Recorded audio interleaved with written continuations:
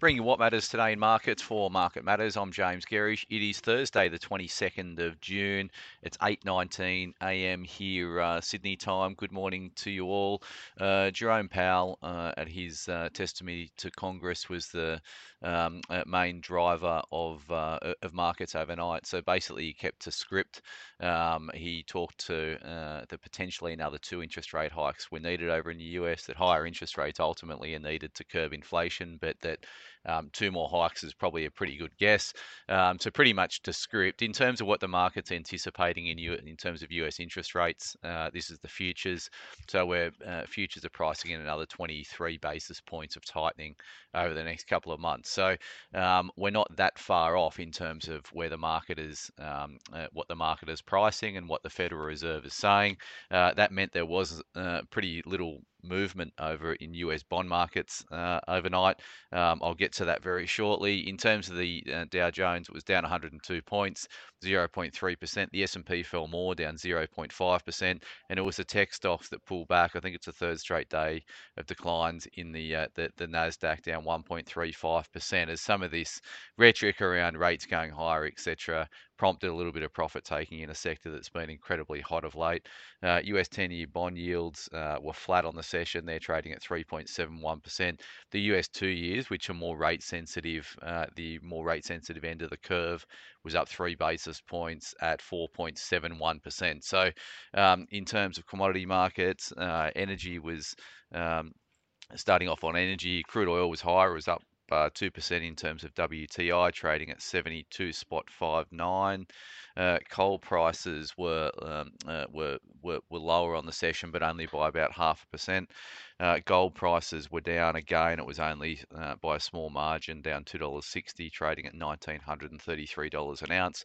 Copper put on a little bit on the upside, up 0.5%, trading at $3.90 a pound, and iron ore was down about 40 basis points, trading at $115 US a ton.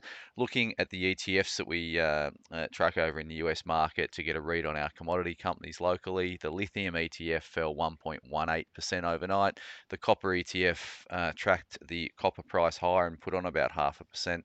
The uranium ETF was down 0.4%, and the gold stocks over in Canada were down 0.75%. The US dollar was lower overnight, so it was down 0.5%. The US dollar index, that is, trading at 102.07. The Aussie dollar is trading around 68 US cents. And if we look at BHP over in the US market, it was down about 0.7%. But if you think of the higher Aussie dollar as well, it's about a 1.4% decline relative to yesterday's close for BHP.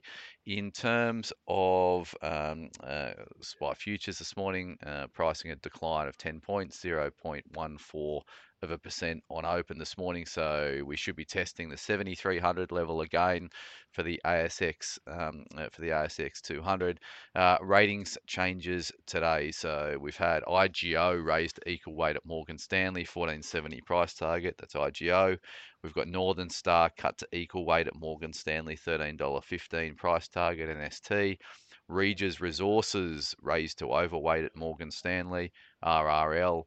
And TPG cut to neutral at JP Morgan, $5.50 price target.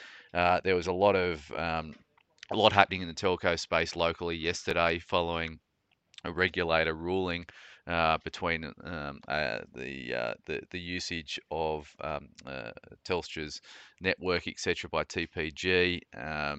We're going to cover more on that this morning. So interesting to think about the telco sector. We've actually got Telstra in our active income portfolio, and we have Aussie Broadband ABB in our emerging companies portfolio, but TPG doesn't reside anywhere.